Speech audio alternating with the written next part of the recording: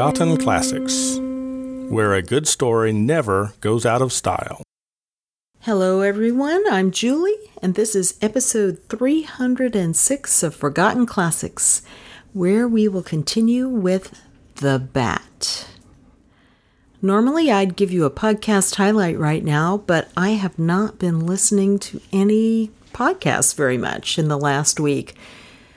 My only listening has been to Book 7 of the Master and Commander series by Patrick O'Brian. I mentioned that, way back in April. And it's more of the same thing, so I'm not going to bother to fill you in on it. You either will try it or you won't, and I've already mentioned it. So I've got nothing to highlight. Also, it was our 32nd wedding anniversary last week. We went to a wonderful little French bistro near here, and it was the first time to go. So we were really happy that it was like being in Paris. They did everything just right, and they did the food straight up. None of this Texas French style with the jalapenos and blah, blah, blah. No, roast chicken was roast chicken. The best roast chicken in the world. So I liked that so much that I was thinking, wow, I'm not going to be able to come back here for a long time. And then I went, oh, wait, my birthday is Wednesday. And so we're going to take Hannah and Mark, her husband, and we're going to go back. Because why not eat French food twice in 1 week? That just makes it a good week, right? Paris. I do not think they're getting nearly as good a treatment in Miss Cornelia's house, with no cook, no housekeeper, only Billy, well, also Lizzie, but I don't feel like Lizzie's doing a lot of cooking. She's doing a lot of screaming and a lot of trembling and a lot of being upset, but I don't really seem to have read about many meals happening there. The last couple of chapters really were great, I thought. For one thing, I loved Miss Cornelia's way of checking out the new gardener, using 3 different technical terms for illnesses, and baldness, to see that he had no clue what was going on. So that was really wonderful. And I also really was interested in Dr. Wells. We don't trust him now, do we? He's so shady, unlocking the door and telling everybody, well, you better leave. Why don't you come to my house? Oh, well, you shouldn't stay here tonight. Or, well, if you do stay, lock the door and don't let anyone in. Oh, my goodness, that would be terrible. So that all made me, of course, not trust him a bit. He wanted to leave things open so someone could get in from the outside. Was that him? Was it a conspirator? I don't know. Well, we'll be finding out more this week as Detective Anderson starts questioning people and things unfold. And I'm just going to let the story unfold from there. So let's dive in for more of The Bat.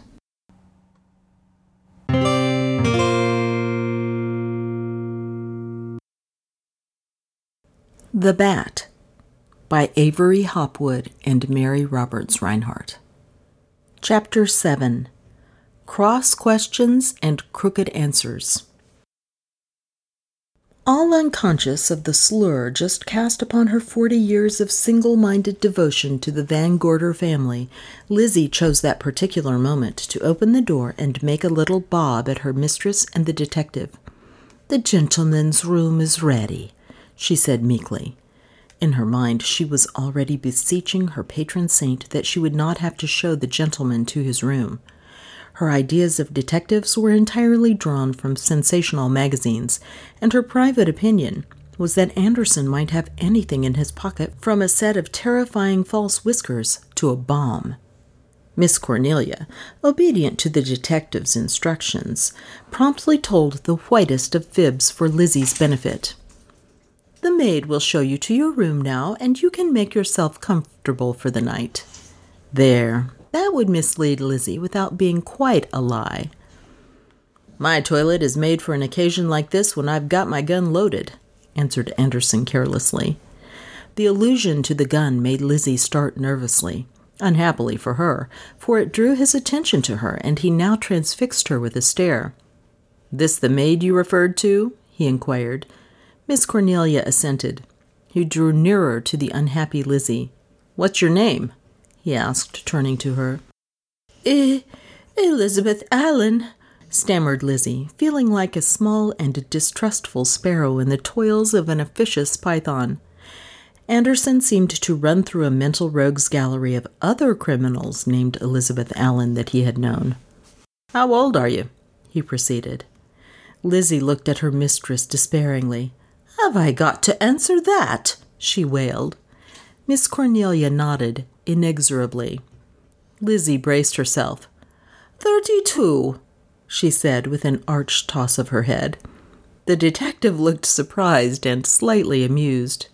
"She's 50 if she's a day," said Miss Cornelia treacherously, in spite of a look from Lizzie that would have melted a stone. The trace of a smile appeared and vanished on the detective's face. "Now, Lizzie," he said sternly, "do you ever walk in your sleep?" "I do not," said Lizzie indignantly. "Don't care for the country, I suppose?" "I do not." "Or detectives?" Anderson deigned to be facetious. "I do not." There could be no doubt as to the sincerity of Lizzie's answer. "All right, Lizzie, be calm. I can stand it," said the detective with treacherous suavity. But he favored her with a long and careful scrutiny before he moved to the table and picked up the note that had been thrown through the window. Quietly, he extended it beneath Lizzie's nose. "Ever see this before?" he said crisply, watching her face.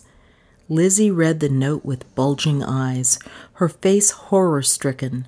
When she had finished, she made a gesture of wild disclaimer that nearly removed a portion of Anderson's left ear. "Mercy on us," she moaned, mentally invoking not only her patron saint, but all the rosary of heaven to protect herself and her mistress.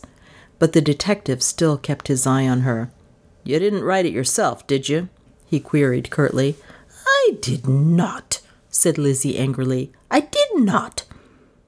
"And you're sure you don't walk in your sleep?" The bare idea strained Lizzie's nerves to the breaking point. "When I get into bed in this house, I wouldn't put my feet out for $1,000,000, she said with heartfelt candor. Even Anderson was compelled to grin at this. "Then I won't ask you to," he said, relaxing considerably. "That's more money than I'm worth, Lizzie." "Well, I'll say it is," quoth Lizzie, now thoroughly aroused, and flounced out of the room in high dudgeon, her pompadour bristling before he had time to interrogate her further. He replaced the note on the table and turned back to Miss Cornelia. If he had found any clue to the mystery of Lizzie's demeanor, she could not read it in his manner. "Now, what about the butler?" he said. "Nothing about him, except that he was Courtleigh Fleming's servant." Anderson paused. "Do you consider that significant?" A shadow appeared behind him deep in the alcove, a vague, listening figure. Dale, on tiptoe, conspiratorial, taking pains not to draw the attention of the others to her presence. But both Miss Cornelia and Anderson were too engrossed in their conversation to notice her. Miss Cornelia hesitated. "Isn't it possible that there is a connection between the colossal theft at the Union Bank and these disturbances?" she said. Anderson seemed to think over the question. "What do you mean?" he asked as Dale slowly moved into the room from the alcove, silently closing the alcove doors behind her and still unobserved. "Suppose," said Miss Cornelia slowly, "that Courtleigh Fleming took that money from his own bank and concealed it in this house." The eavesdropper grew rigid. "That's the theory you gave headquarters, isn't it?" said Anderson. "But I'll tell you how headquarters figures it out. In the first place, the cashier is missing. In the second place, if Courtleigh Fleming did it and got as far as Colorado, he had it with him when he died, and the facts apparently don't bear that out. In the third place, suppose he had hidden the money in or around this house. Why did he rent it to you?" "But he didn't," said Miss Cornelia obstinately. "I leased this house from his nephew his heir." The detective smiled tolerantly. "Well, I wouldn't struggle like that for a theory," he said, the professional note coming back to his voice. "The cashier's missing. That's the answer." Miss Cornelia resented his offhand demolition of the mental card castle she had erected with such pride. "I have read a great deal on the detection of crime," she said hotly. "And, well, we all have our little hobbies," he said tolerantly. "A good many people rather fancy themselves as detectives and run around looking for clues under the impression that a clue is a big and vital factor that sticks up like a sore thumb. The fact is that the criminal takes care of the big and important factors. It's only the little ones he may overlook. To go back to your friend the Bat, it's because of his skill in little things that he's still at large." "Then you don't think there's a chance that the money from the Union Bank is in this house?" persisted Miss Cornelia. "I think it very unlikely." Miss Cornelia put her knitting away and rose. She still clung tenaciously to her own theories, but her belief in them had been badly shaken. "If you'll come with me, I'll show you to your room," she said a little stiffly. The detective stepped back to let her pass. "Sorry to spoil your little theory," he said, and followed her to the door. If either had noticed the unobtrusive listener to their conversation, neither made a sign. The moment the door had closed on them, Dale sprang into action. She seemed a different girl from the one who had left the room so inconspicuously such a short time before. There were 2 bright spots of color in her cheeks, and she was obviously laboring under great excitement. She went back to the alcove doors. They opened softly, disclosing the young man who had said that he was Brooks, the new gardener, and yet not the same young man, for his assumed air of servitude had dropped from him like a cloak, revealing him as a young fellow at least of the same general social class as Dale's, if not a fellow inhabitant of the select circle where Van Gorders revolved about Van Gorders, and a man's great-grandfather was more important than the man himself. Dale cautioned him with a warning finger as he advanced into the room. "Shh, shh," she whispered. "Be careful. That man's a detective." Brooks gave a hunted glance at the door into the hall. "Then they've traced me here," he said in a dejected voice. "I don't think so." He made a gesture of helplessness. "I couldn't get back to my rooms," he said in a whisper. "If they've searched them—" He paused. "As they're sure to, they'll find your letters to me." He paused again. "Your aunt doesn't suspect anything?" "No, I told her I'd engaged a gardener, and that's all there was to it." He came nearer to her. "Dale," he murmured in a tense voice, "you know I didn't take that money," he said with boyish simplicity. All the loyalty of first love was in her answer. "Of course, I believe in you absolutely," she said. He caught her in his arms and kissed her, gratefully, passionately. Then the galling memory of the predicament in which he stood, the hunt already on his trail, came back to him. He released her gently, still holding one of her hands. "But the police here," he stammered, turning away. "What does that mean?" Dale swiftly informed him of the situation. "Aunt Cornelia says people have been trying to break into this house for days, at night." Brooks ran his hand through his hair in a gesture of bewilderment. Then he seemed to catch at a hope. "What sort of people?" he queried sharply. Dale was puzzled. "She doesn't know." The excitement in her lover's manner came to a head. "That proves exactly what I've contended right along," he said, thudding one fist softly in the palm of the other. "Through some underneath channel, old Fleming has been selling those securities for months, turning them into cash, and somebody knows about it and knows that the money is hidden here.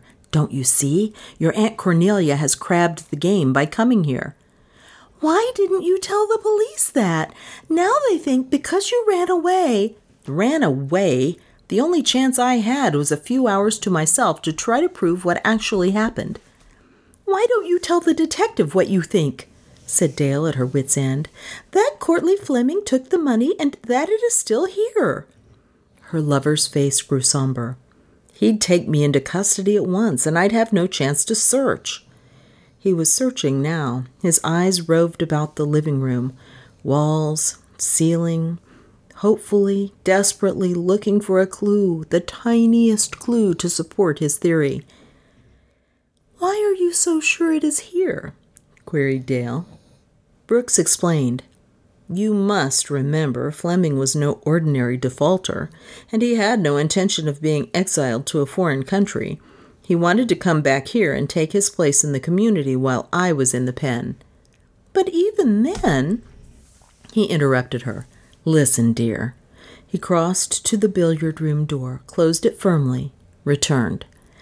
"The architect that built this house was an old friend of mine," he said in hushed tones. "We were together in France, and you know the way fellows get to talking when they're far away and cut off." He paused, seeing the cruel gleam of the flamethrowers, two figures huddled in a foxhole, whiling away the terrible hours of waiting by muttered talk. "Just an hour or two before a shell got this friend of mine," he resumed. "He told me he had built a hidden room in this house." "Where?" gasped Dale. Brooks shook his head.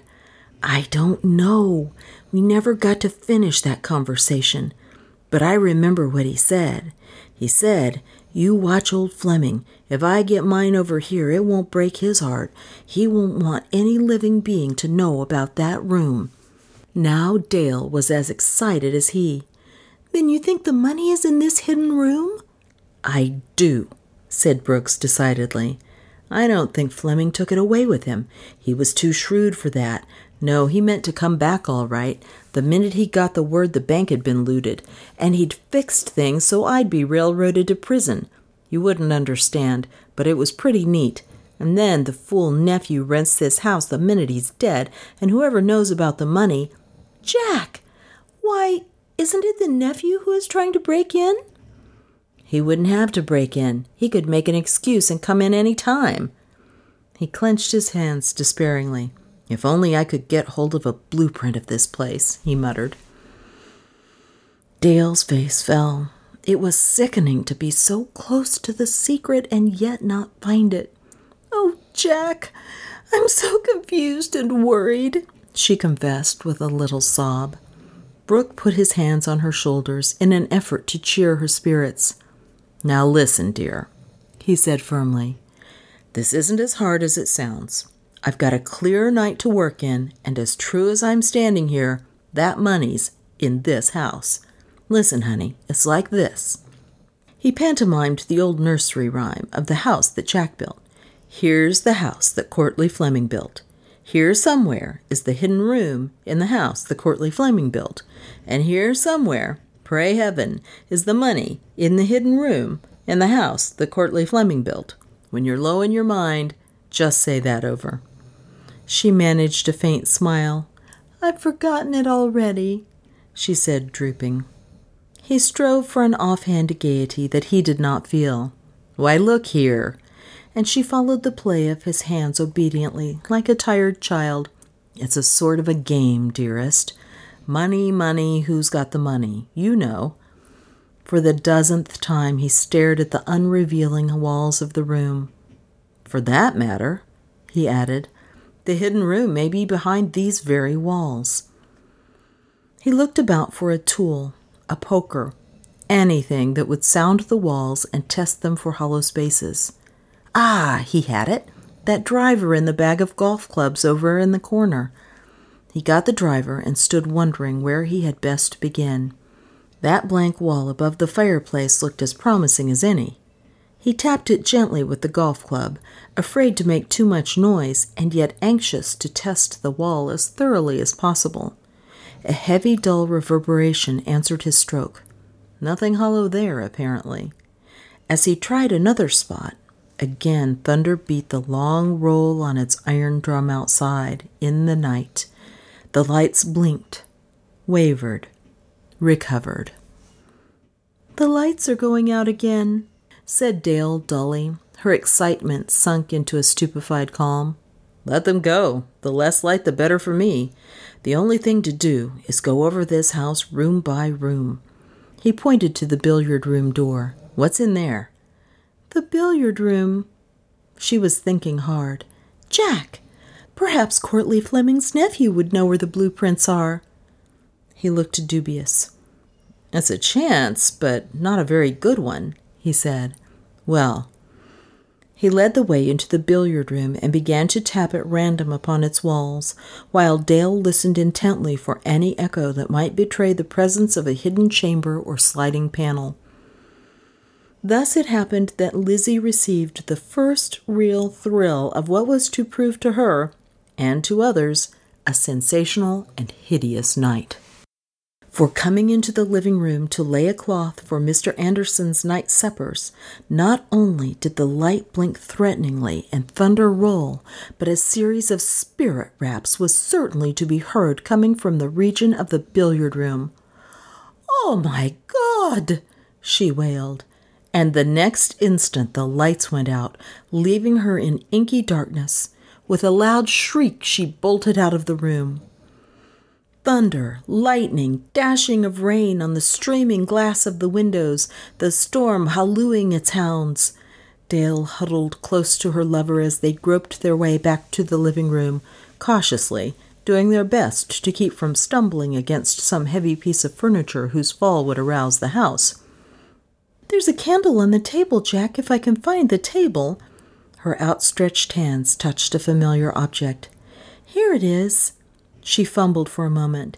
"Have you any matches?" "Yes." He struck one, another, lit the candle, set it down on the table. In the weak glow of the little taper, whose tiny flame illuminated but a portion of the living room, his face looked tense and strained. "It's pretty nearly hopeless," he said, "if all the walls are paneled like that." As if in mockery of his words and his quest, a muffled knocking that seemed to come from the ceiling of the very room he stood in answered his despair. "What's that?" gasped Dale. They listened. The knocking was repeated. Knock, knock, knock, knock. "Someone else is looking for the hidden room," muttered Brooks, gazing up at the ceiling intently as if he could tear from it the secret of this new mystery by sheer strength of will.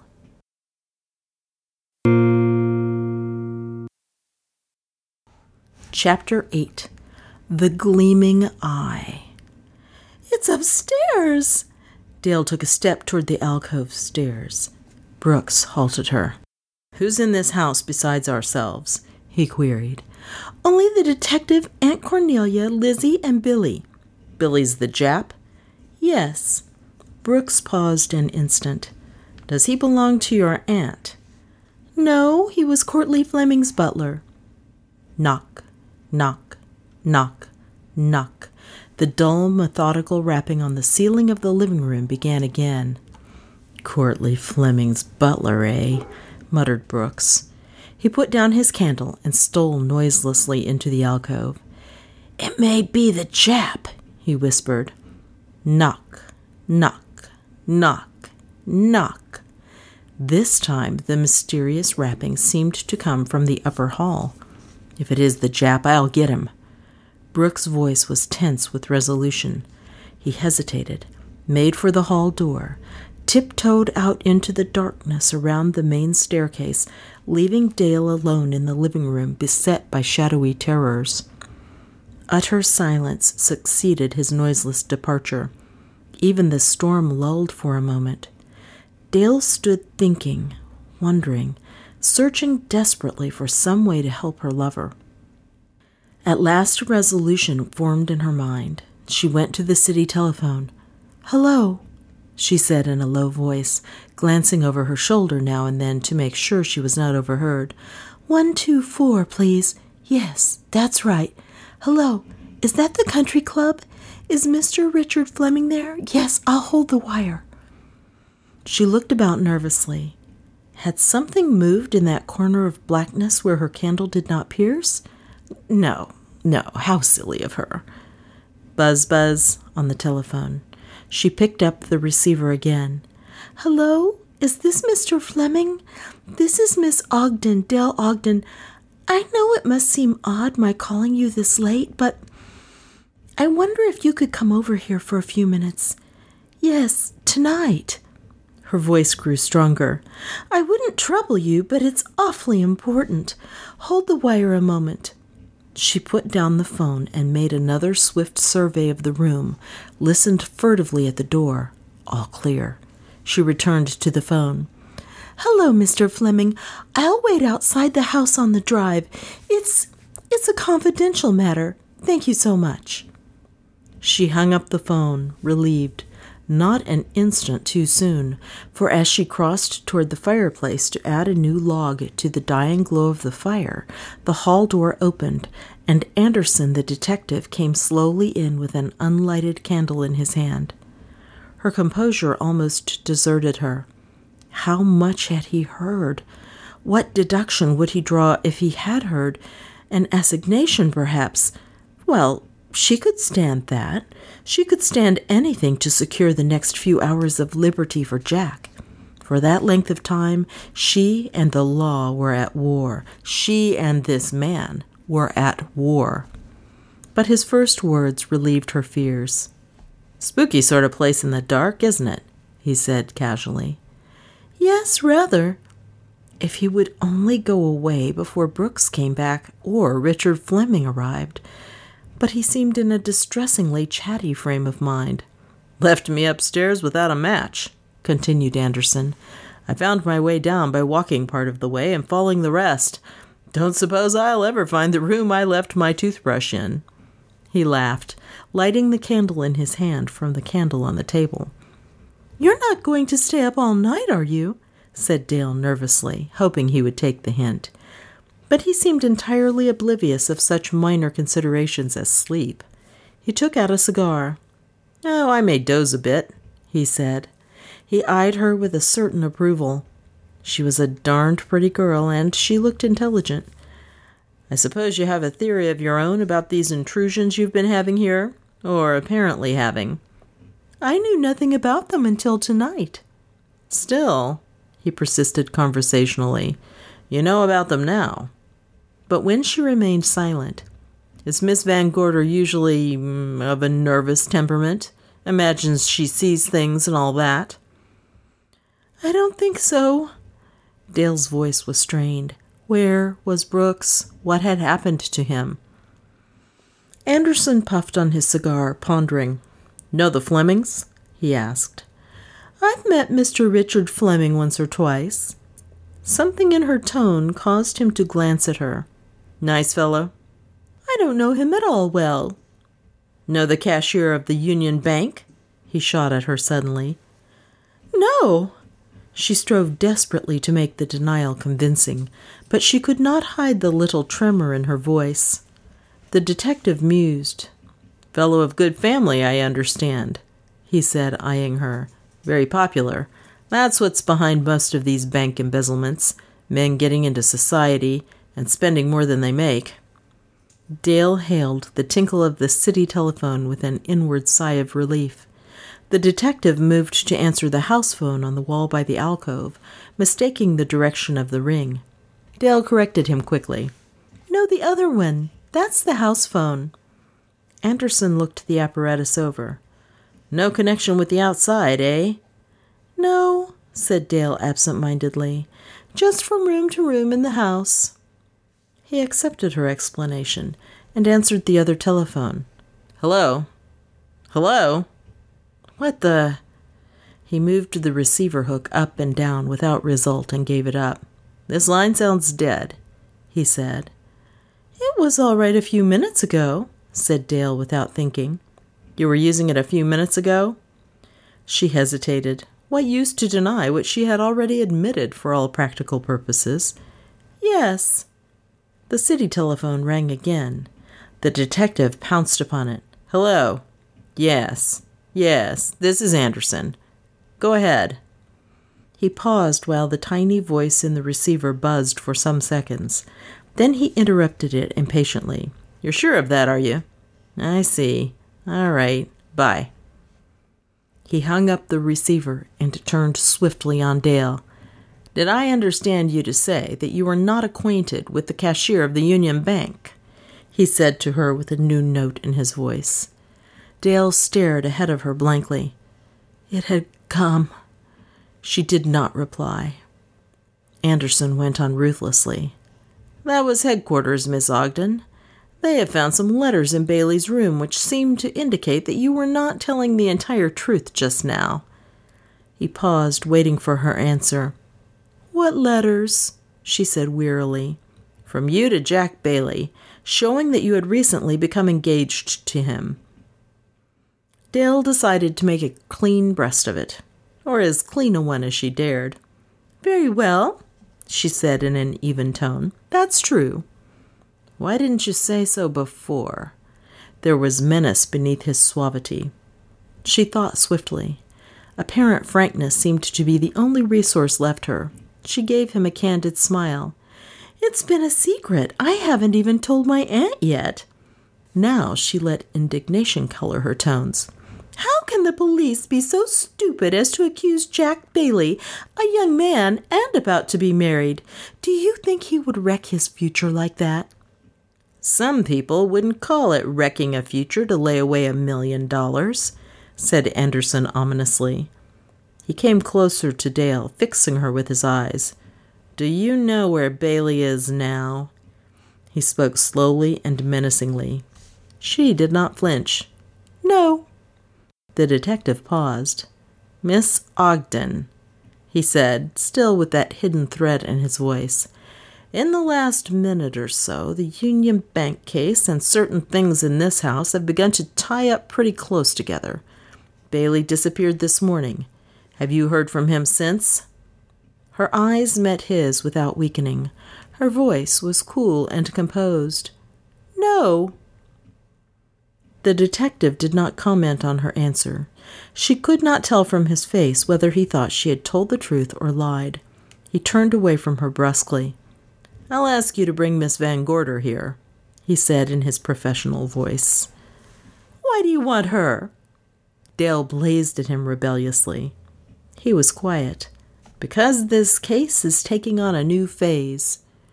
"You don't think I know anything about that money?" she said, a little wildly, hoping that a display of sham anger might throw him off the trail he seemed to be following. He seemed to accept her words, cynically, at their face value. "No," he said, "but you know somebody who does." Dale hesitated, sought for a biting retort, found none. It did not matter. Any respite, no matter how momentary, from these probing questions would be a relief. She silently took one of the lighted candles and left the living room to search for her aunt. Left alone, the detective reflected for a moment. Then, picking up the one lighted candle that remained, commenced a systematic examination of the living room. His methods were thorough, but if when he came to the end of his quest he had made any new discoveries, the reticent composure of his face did not betray the fact.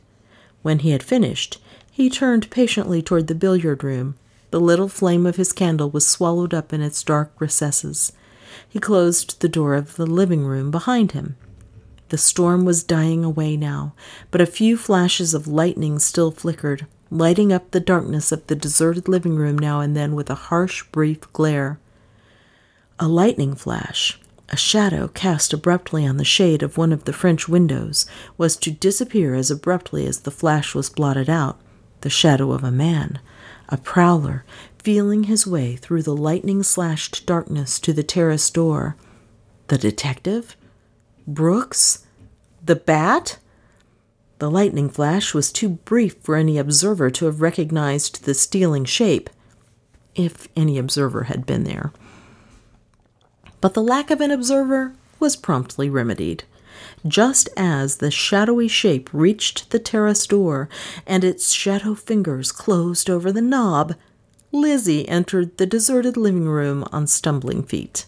She was carrying a tray of dishes and food, some cold meat on a platter, a cup and saucer, a roll, a butter pat, and she walked slowly with terror only one leap behind her and blank darkness ahead. She had only reached the table and was preparing to deposit her tray and to beat a shameful retreat when a sound behind her made her turn. The key in the door from the terrace to the alcove had clicked. Paralyzed with fright, she stared and waited, and the next moment a formless thing, a blacker shadow in a world of shadows, passed swiftly in and up the small staircase. But not only a shadow. To Lizzie's terrified eyes it bore an eye, a single gleaming eye, just above the level of the stair rail, and this eye was turned on her. It was too much. She dropped the tray on the table with a crash and gave vent to a piercing shriek that would have shamed the siren of a fire engine. Miss Cornelia and Anderson, rushing in from the hall and the billiard room respectively, each with a lighted candle, found her gasping and clutching at the table for support. "For the love of heaven, what's wrong?" cried Miss Cornelia irritatedly. The coffee pot she was carrying in her other hand spilled a portion of its boiling contents on Lizzie's shoe, and Lizzie screamed anew and began to dance up and down on the uninjured foot. "Oh, my foot, my foot!" she squealed hysterically. "My foot!" Miss Cornelia tried to shake her back to her senses. "My patience, did you yell like that just because you stubbed your toe?" "You scalded it!" cried Lizzie wildly. "It went up the staircase." "Your toe went up the staircase?" No, an eye as big as a saucer. It ran right up that staircase." She indicated the alcove with a trembling forefinger. Miss Cornelia put her coffee pot and her candle down on the table and opened her mouth to express her frank opinion of her factotum's sanity. But here the detective took charge. "Now see here," he said with some sternness to the quaking Lizzie. "Stop this racket and tell me what you saw." "A ghost!"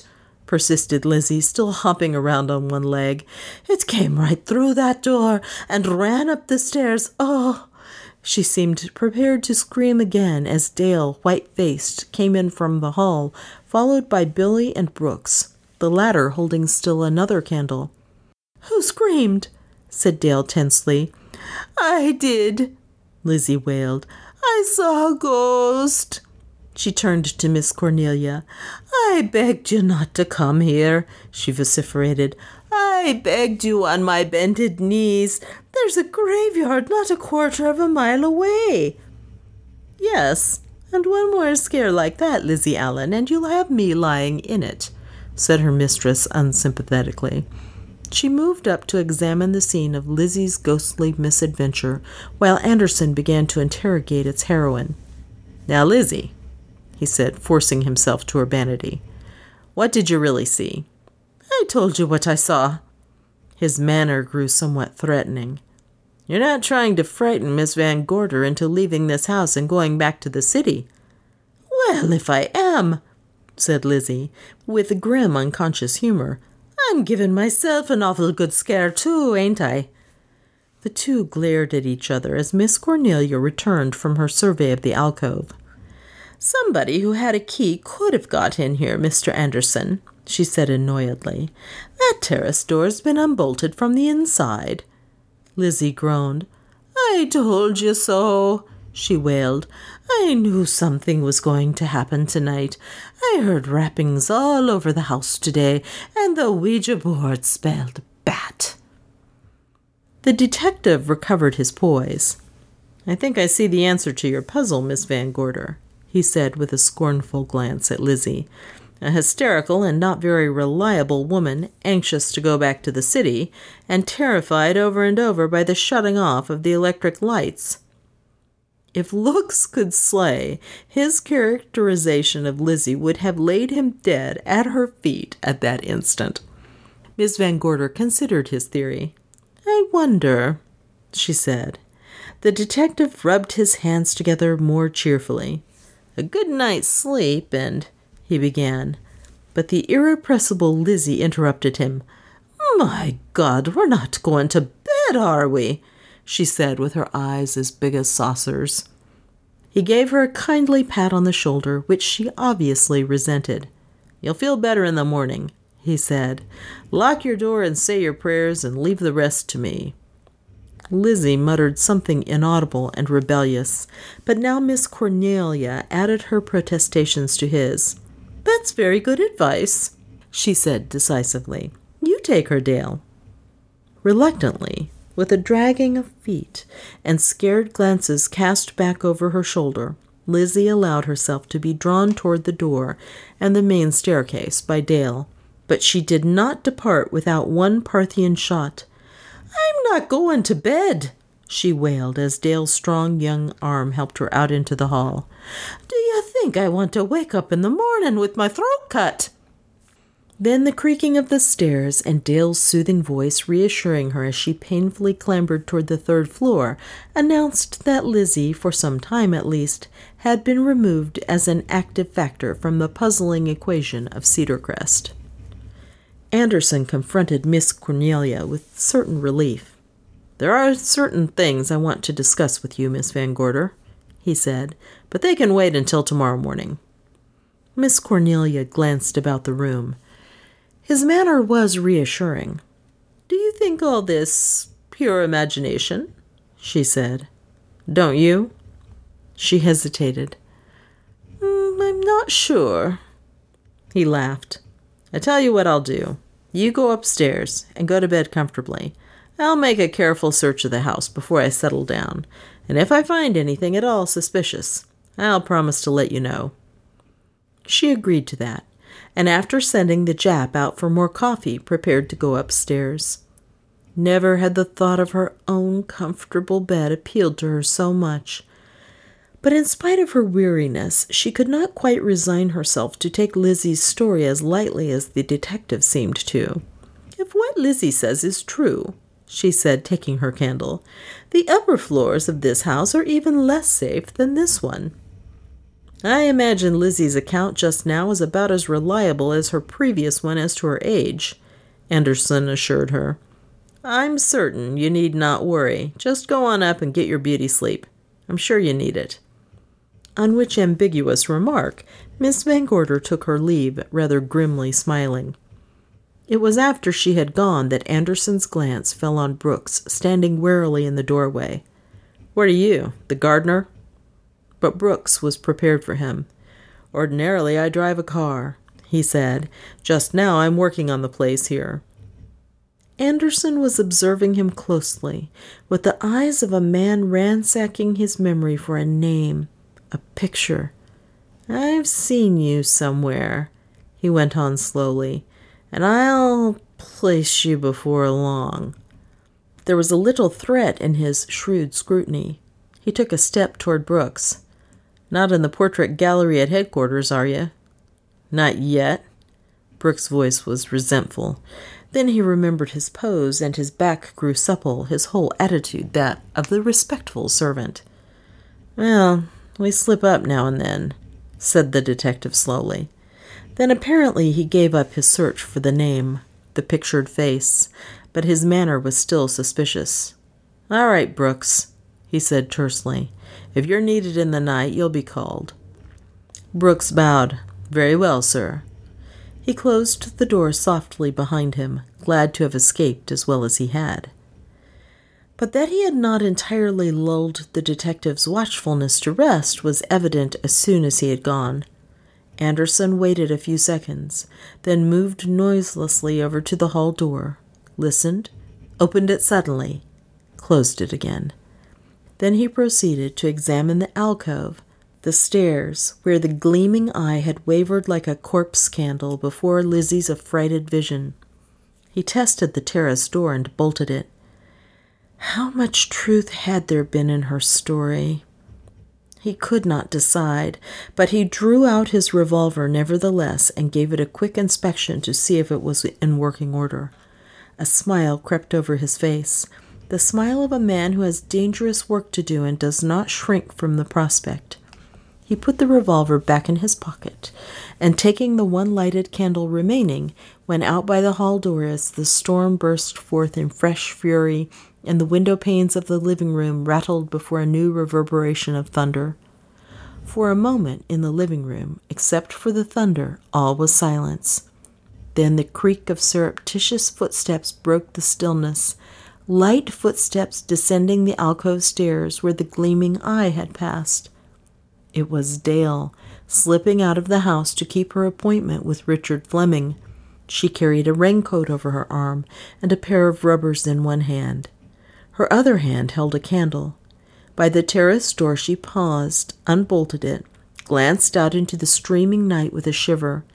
Then she came into the living room and sat down to put on her rubbers. Hardly had she begun to do so when she started up again. A muffled knocking sounded at the terrace door. It was ominous and determined, and in a panic of terror she rose to her feet. If it was the law, come after Jack, what should she do? Or, again, suppose it was the unknown who had threatened them with death. Not coherent thoughts, these, but chaotic, bringing panic with them. Almost unconscious of what she was doing, she reached into the drawer beside her, secured the revolver there, and leveled it at the door.